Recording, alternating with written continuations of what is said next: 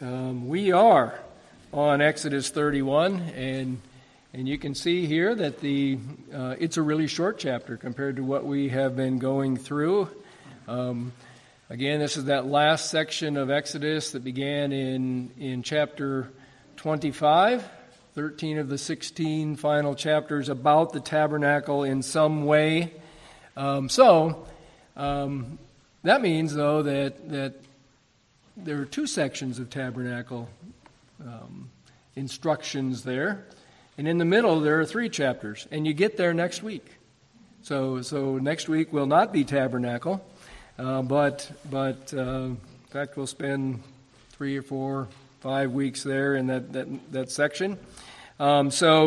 Exodus 32 next week. But remember that the tabernacle, one of the things that Sarna mentions, and I think is right on, is that the tabernacle, the reason for the tabernacle, is that it serves as a symbol of God's presence continued presence with the people of Israel. So a real quick review from last week, chapter 30. We had that broken down into 5 sections. The ESV has 4.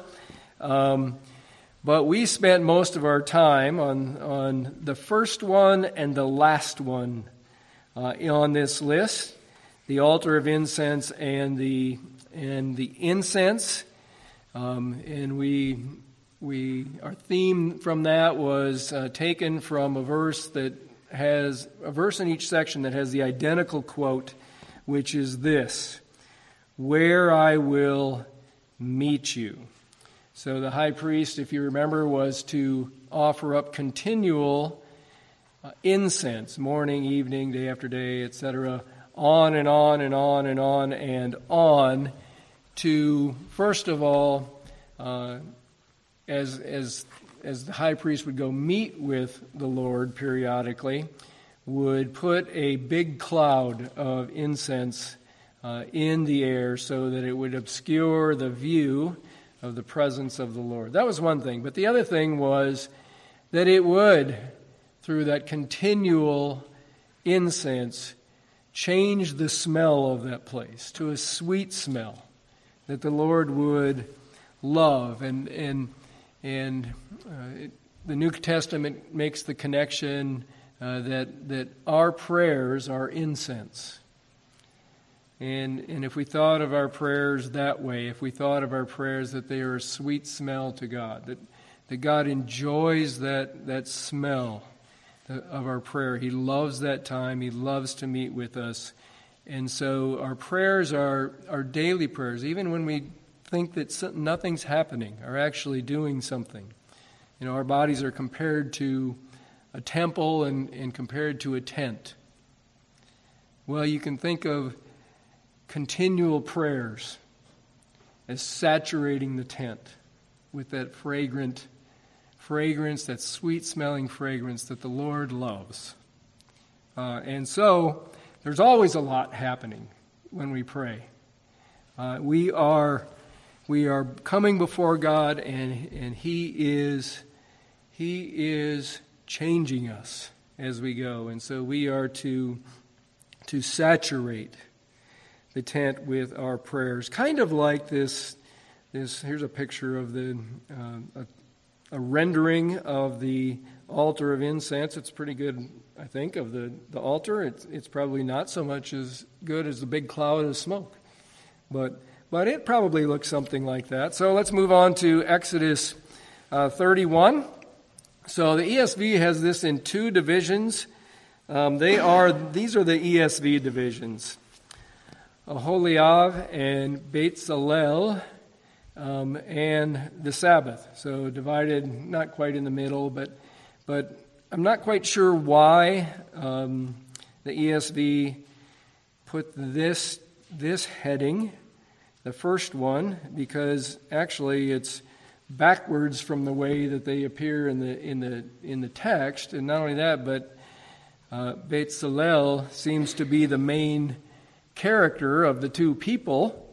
But that's the way that the ESV lists it. So, and the bigger point is this: that God fills the Betzalel with with His Spirit, with the Spirit of God, which seems to be a much bigger point in this section. And so we'll change that first one we'll use the same verse there, but filled with the Spirit of God, we'll change it to that. And then secondly, the Sabbath, we'll leave that, but we'll just make a little bit of a change to it. But these same two things, there's so much in there that we can't cover it all tonight. And so here's the plan. We're going to go a little bit more quickly through the first part and spend more time on the Sabbath. And then when we get to Exodus 35, these two things are both in that chapter as well.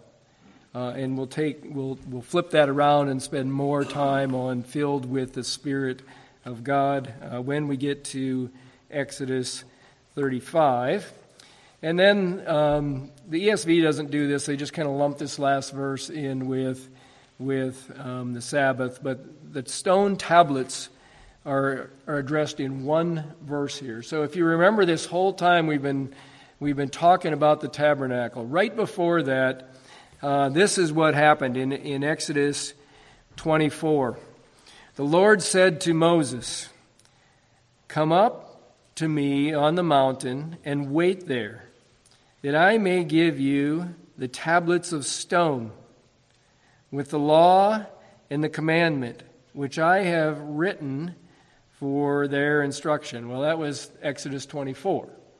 And since then, Moses has been up on that mountain. This whole time while we've been talking about the tabernacle, Moses is up on the mountain, waiting. He gets all these instructions, but at the end of the day today, he gets the stone tablets.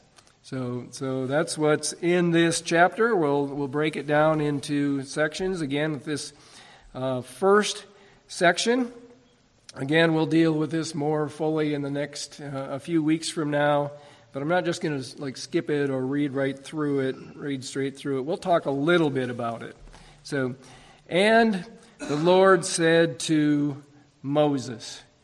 Now I've got that in yellow because if you remember from last time, I mentioned that most of this section about the tabernacle, from 25 all the way, chapter 25 all the way to 30:10, was one long quotation that began this way. And the Lord said to Moses. And since then, this is the fifth time it has said this. Not exactly word for word in Hebrew, but the same thing. So there have been 6 times now that the Lord has said in this speech about the tabernacle, and the Lord said to Moses, or that's what the text says, and the Lord said to Moses. 6 times. So commentators make a big deal of this, and I think they're right. First, I was a little bit skeptical about it, but I think they're right, that this is meant to remind us of something. And the Lord said, and the Lord said, and the Lord said, and the Lord said, and the Lord said, and the Lord said. 6 times. It's supposed to remind us of, and God said, 6 days in a row. That's what it's supposed to remind us of.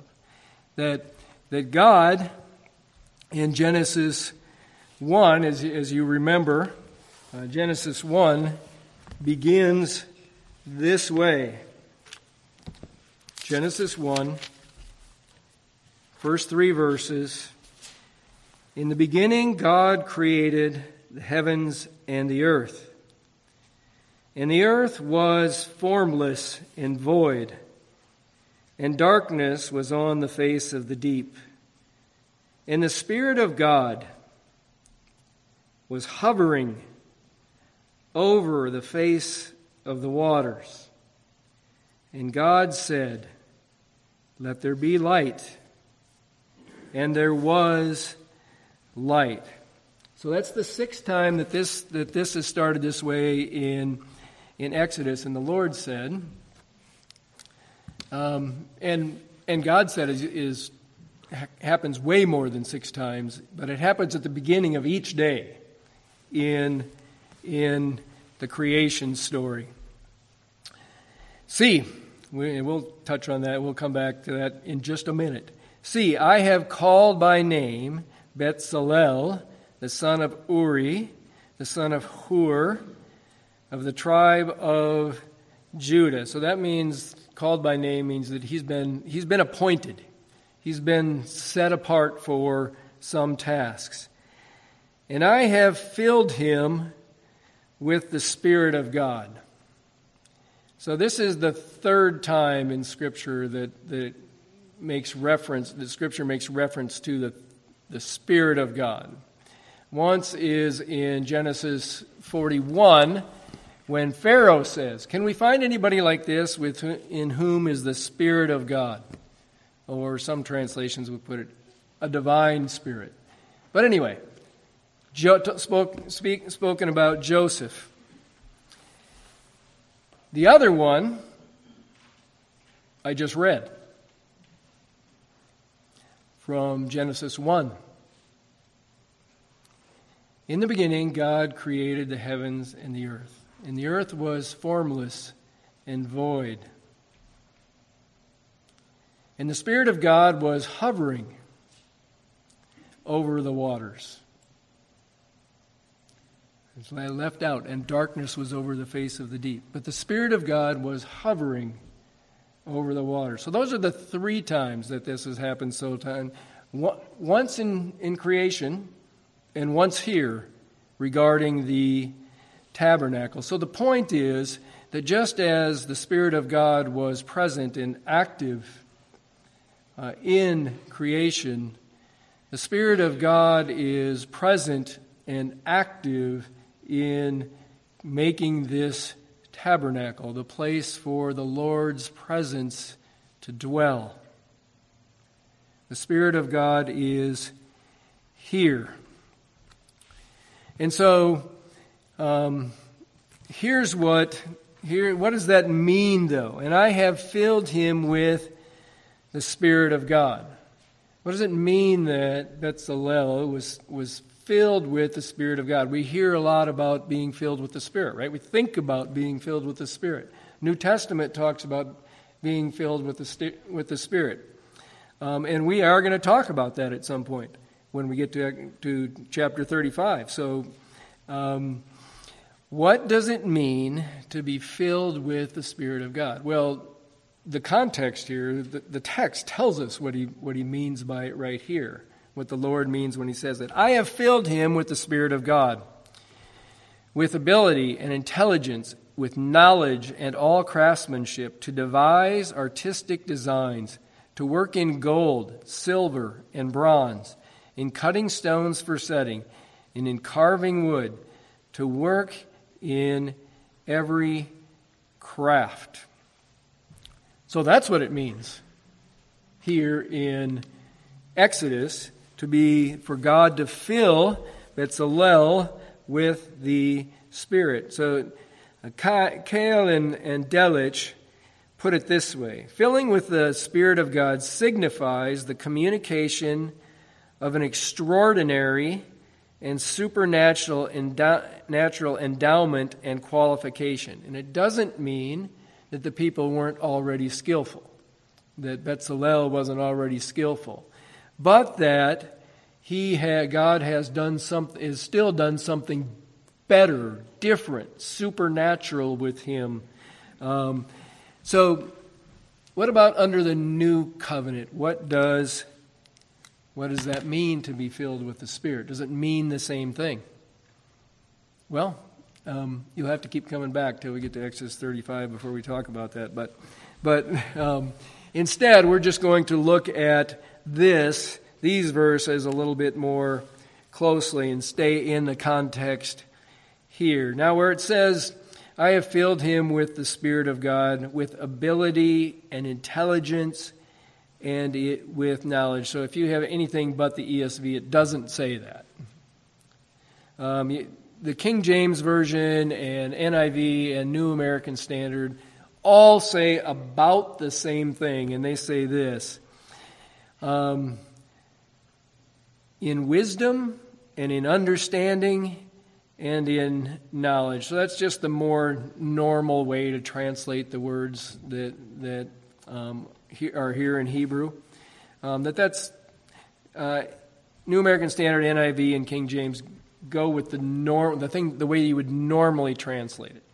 I'm not saying that the ESV means something different. They're trying to communicate the same thing, but they do translate them slightly differently.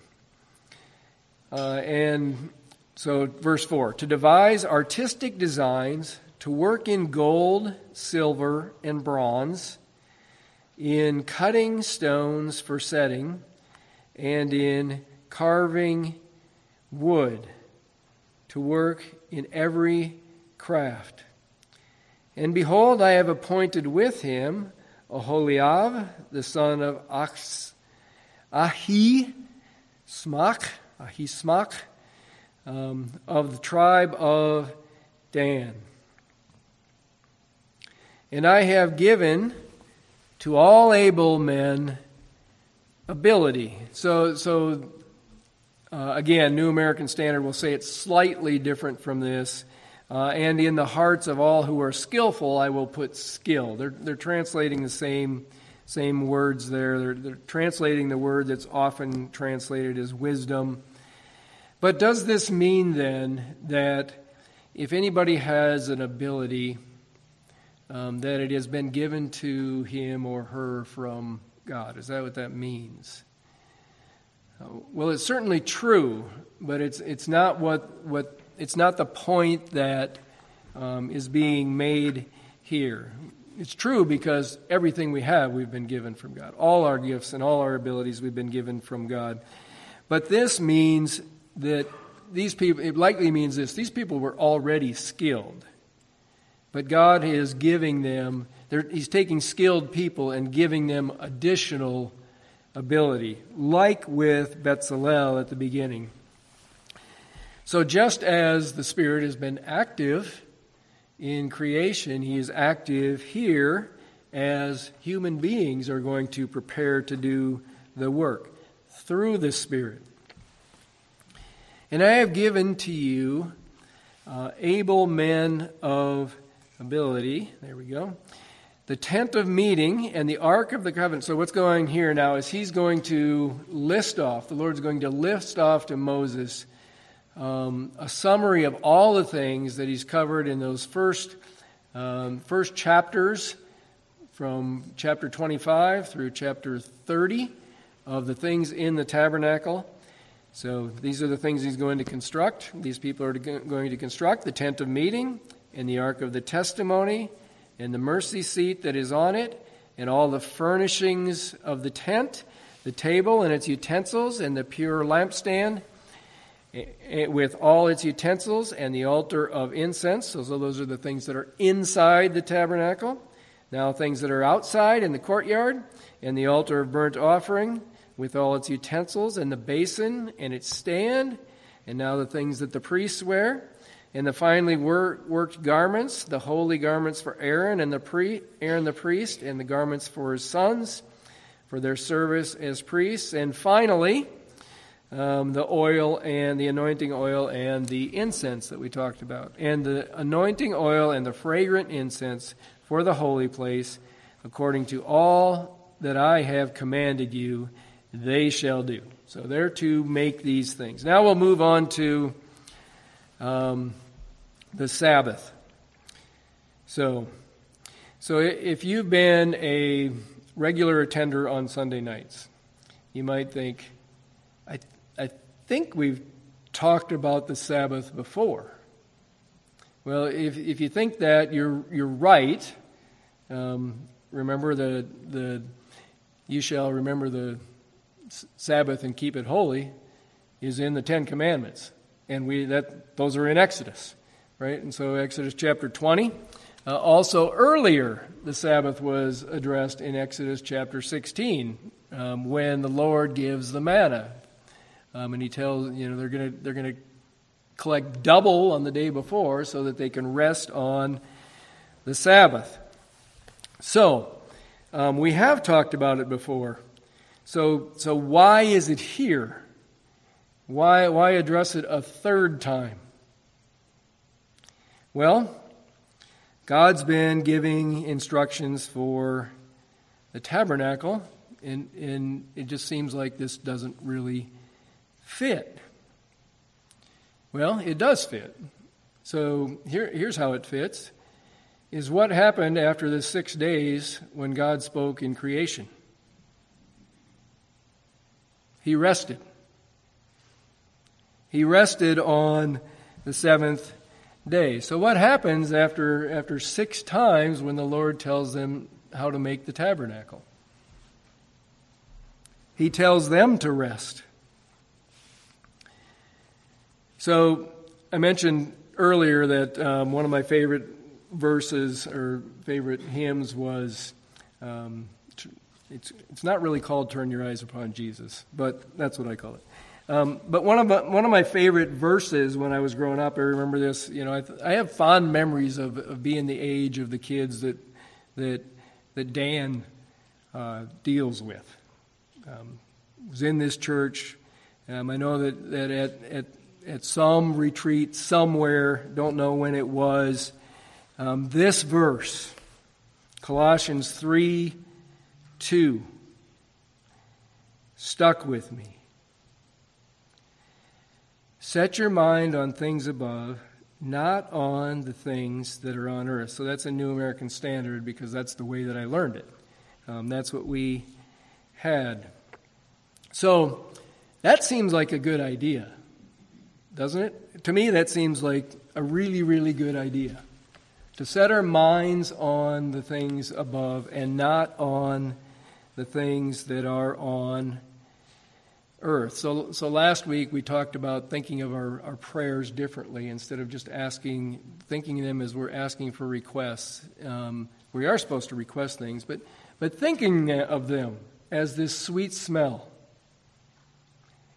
It can change our perspective if we think about those kind of things, that the Lord loves those prayers.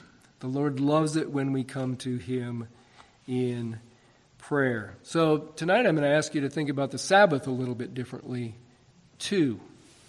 So when we think about the Sabbath, we usually think about things like this. Some of these kind of questions. Does the command to keep the Sabbath apply today? Does it cross over into the new covenant? If it does, how does it apply today? So, what do you think? You don't have to blurt it out loud, but get in your mind. What do you think about that? Well, whatever you said, I can assure you one thing. You have theologians who agree with you. Because they are all over the map on this. All over the map on this. We can sometimes think of it in practical terms like, what do I have to do on the Sabbath? What can't I do on the Sabbath? I mean, can we work on the Sabbath now? Can we play on the Sabbath now? Can we do those things? So some of us just, we think of the times when almost nobody worked on Sundays, right? So we think about those times and think, wouldn't it be great if we did that now? Well, here's one thing we can think about. There's nothing preventing us from doing that. There is nothing preventing us from observing a Sabbath. And what have we thought about it this way? As a day to do this. Set your mind on things above, not on things that are on the earth. So we talked about this a little early. We all think it would be a good idea to set our minds on things above. We just do. If we could only find a day to do that. Right? Well, God baked it into creation for us Right? So, remember what he said, what Jesus said. The Sabbath was made for man. We know about the part, don't be too legalistic, because that means it's not made, the man's not made for the Sabbath. But the Sabbath was made for man. The Sabbath was made for our good. Set your mind on things above, not on the things that are on the earth. So that's kind of the point of this Sabbath section, and it's the only one. It's the only one that we're really going to talk about as we go through this. What is the Sabbath? It is an opportunity. It's baked in opportunity for us. And the Lord said to Moses, "You are to speak to the people of Israel and say, above all, you shall keep my Sabbaths. For this is a sign between me and you throughout your generations, that you may know that I, Yahweh, sanctify you." So just a few things to point out here. ESV translates it this way, and yours will read slightly different. Some almost, they kind of miss the point. If you don't put some... There's a big difference between saying, above all, you shall keep my Sabbath, and you shall keep my Sabbaths. Because some translations say that. It's a little tiny word in Hebrew. It can have some pretty significant force. And I think it does have some really significant force here. But the point being made with this statement is the divine command, this is from Sarna again, the divine command to build the tabernacle does not supersede the observance of the Sabbath. In other words, the important work that you're going to do in building the tabernacle does not mean that you shouldn't observe the Sabbath. There was a story in the not too long American Center for Law and Justice. I don't know if you follow them. But they've got this story in there about your freedom to worship is under attack, and the point is they're charging. Somebody has denied a postal worker Sunday off, so that because he wants to go to church, he hasn't had to do that his whole career, and the American Center for Law and Justice is taking the government to court about this. So I have a prediction. They lose. They're not going to win that case. I can't see them winning the case. Can you hear an attorney on the other side say, "So are you saying there are no Christians who work on Sunday?"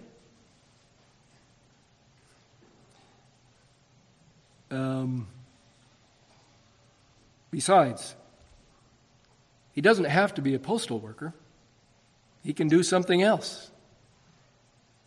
I don't think there's any way that they're going to win that case. So, above all, you shall keep my Sabbath. So no matter how important your work is, right, it is not to supersede the Sabbath. This is for Israel. And there have always been things, some people have to, by necessity, work on the Sabbath. That is the case. The priests did. You have all kinds of other things that have to. Military does. I mean, there are things like that. There were things like that then. So most people associate, and by the way, God did a pretty important work in creation, and He rested on the seventh day. So most people associate two things with the Sabbath, either rest and worship. This one is about rest in Exodus 31. So it also gives us a couple more reasons for the Sabbath. For this is a sign between me and you throughout your generations, that you may know that I, Yahweh, sanctify you. So it's a sign for Israel. And it's also a way for them to know something. To know that it's the Lord who sets them apart, the Lord that makes them holy, the Lord who sanctifies them. So how about us? I mean, if you just even think about those things, if you observe the Sabbath, is that a sign of something? If you observe the Sabbath, do you think that helps us understand that it's the Lord that sanctifies us? Do you think the Lord sanctifies us by observing the Sabbath? Of course He does. So, if we took a day in 7 to do that, would it change things for us? Would it matter to us? So here's Peter N. said this about this part of the verse. By not keeping the Sabbath, an Israelite was showing that he or she was not interested in knowing that I am the Lord. Because that's what happens on the Sabbath. And you shall keep the Sabbath, because it is holy for you. Everyone who profanes it shall be put to death. Whoever does any work on it, that soul shall be cut off from among his people. So put to death means put to death by people. Cut off from his people is something that God does. And I feel really, really confident about this. If we were required to keep the Sabbath, and if this were strictly enforced, none of us would be here tonight. Right? We would all be dead. So, here's the first reason. When's the Sabbath? Most people say Saturday. Sundown Friday to sundown Saturday. That's the Sabbath. So, and we some of us call Sunday the Sabbath. So how does that happen? How did that happen? Well, here's a real quick overview of how we got to view the Sabbath as Sunday. At least many in the church got to view Sunday as the Sabbath. The early church celebrated, the early church observed, the Jewish believers observed the Sabbath and then got together with other believers and celebrated the Lord's Day, met on the Lord's Day, which is Sunday, which is the day of the resurrection. Gradually, as the church grew and included more Gentiles, it was not common after a few centuries for Gentiles to observe the Sabbath. They weren't Jews, right? And so the church just gradually moved to a Sunday service exclusively, and just began to equate it with, at least in some circles, the Sabbath. And basically you've moved it from one day to the next. So that's how it happened. 6 days work shall be done, but on the seventh day is a Sabbath of solemn rest, holy to the Lord. Whoever does any work on the Sabbath shall be put to death. So maybe one of the reasons we don't think we need to observe this is because we don't work like this. I mean, physical labor back then, 6 days a week, is not what we have. We have a little bit shorter work week. We have a little bit shorter work day than they did, and so maybe the rest isn't as big a deal to us. But I have a question for you. Who says, I just get too much rest? I've never heard anybody say that. That's my problem. I get too much rest. I have too much time spent focusing on rest and on worship. I have too much of that. So, we can see that the Sabbath day is clearly required for Israel right here. Therefore, the people of Israel shall keep the Sabbath, observing the Sabbath throughout their generations as a covenant forever. Applies to Israel clearly. Does it apply to anybody else? It's just not even addressed in this point. But earlier in Exodus 20, we saw the Ten Commandments, and this is one of them, to keep the Sabbath. And here's a really good argument. Which of the other Ten Commandments don't we have to keep? Aren't we supposed to keep? You're not going to find, let's see. Thou shalt have no other gods before me. Are we supposed to keep that one? You shall not murder. Probably. Keep that one. You shall not steal. So, they all apply. So, here we are. We'll read and then this verse, and then we'll talk a little bit more about this section. It is a sign forever between me and the people of Israel, that in 6 days the Lord made heaven and earth, and on the seventh day he rested and was refreshed. So what does that mean, that he was refreshed? Well, we know that God doesn't get tired. That's clear from passages in Scripture. And he doesn't need rest, but he takes it. We know that it says that he rested from his work. And another way you could translate was this, and we kind of use this term, and he took a breath. Right? He paused.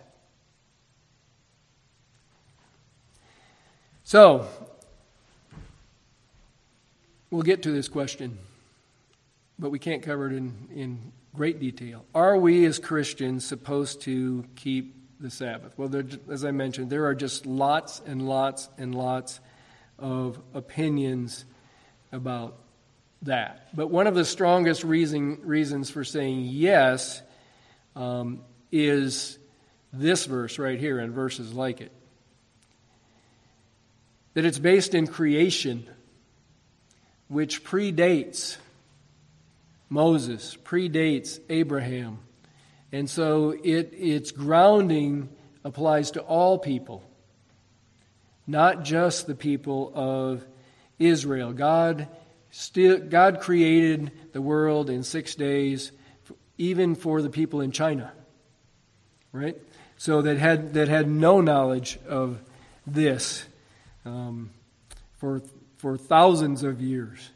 So the reason for the Sabbath does apply to all people. So Deuteronomy, though, gives a different reason for keeping the Sabbath. Here's what it says in Deuteronomy.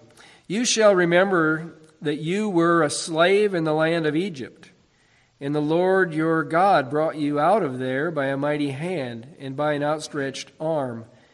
Therefore, the Lord your God commanded you to observe the Sabbath day. So 2 reasons now are given for observing the Sabbath. One is creation, and one is redemption. God redeems his people from Israel. God rescues his people from Israel. So as you put yourself in the Israelite shoes, and you think about you're observing the Sabbath, do you think that the reason for these things ever comes into mind? Why are we doing this again? Oh yeah, because the Lord created the earth, heaven and the earth in 6 days, and he rested on the seventh. Oh yeah, because he redeemed us from Israel. So if we took 1 day in 7 to rest and to think about those things, would it make a difference in our lives? Would it make a difference? Through whatever trial we have, through whatever health trouble we had, if we took a day in 7, what would happen? To think about the things to think about creation, to think about our redemption, to think about our Creator, to think about redemption. Would it make a difference if the stock market crashed? Would it make a difference if your IRA suddenly didn't have any money in it? Or if you'd invested in Bitcoin? Would it make a difference if our society were going crazy, which it quite literally is? If we took one day in 7, what would happen? If we thought about our Creator and our Redeemer, if we turned our eyes on Jesus, well, I think the things of earth would look strangely dim.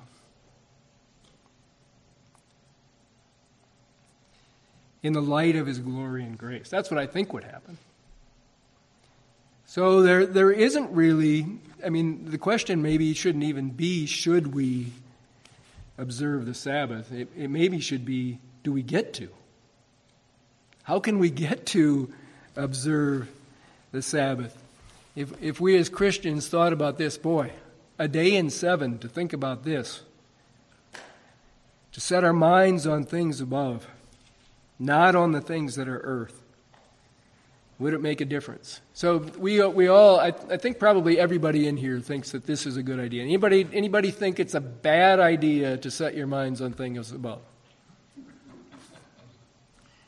And less on the things on earth, and not on the things that are on earth.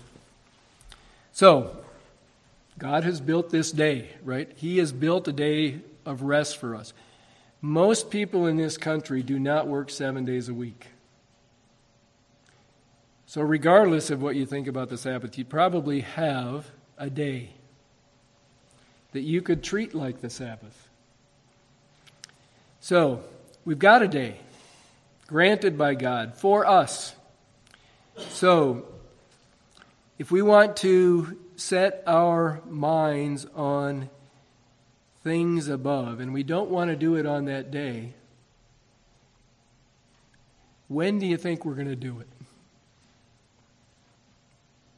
What's the plan? What's the plan for how we're going to set our mind on things above, not on the things that are on earth?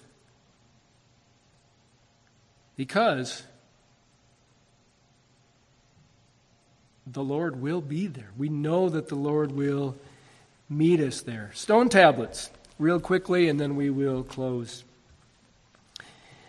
And he gave to Moses, when he had finished speaking with him on Mount Sinai, the 2 tablets of the testimony, tablets of stone, written with the finger of God. So these are on the list, the last things that are needed to go into the tabernacle. Later something else is added, but these are the things. They go inside the Ark of the Covenant, the Ark of the Testimony. That is, they are under the mercy seat.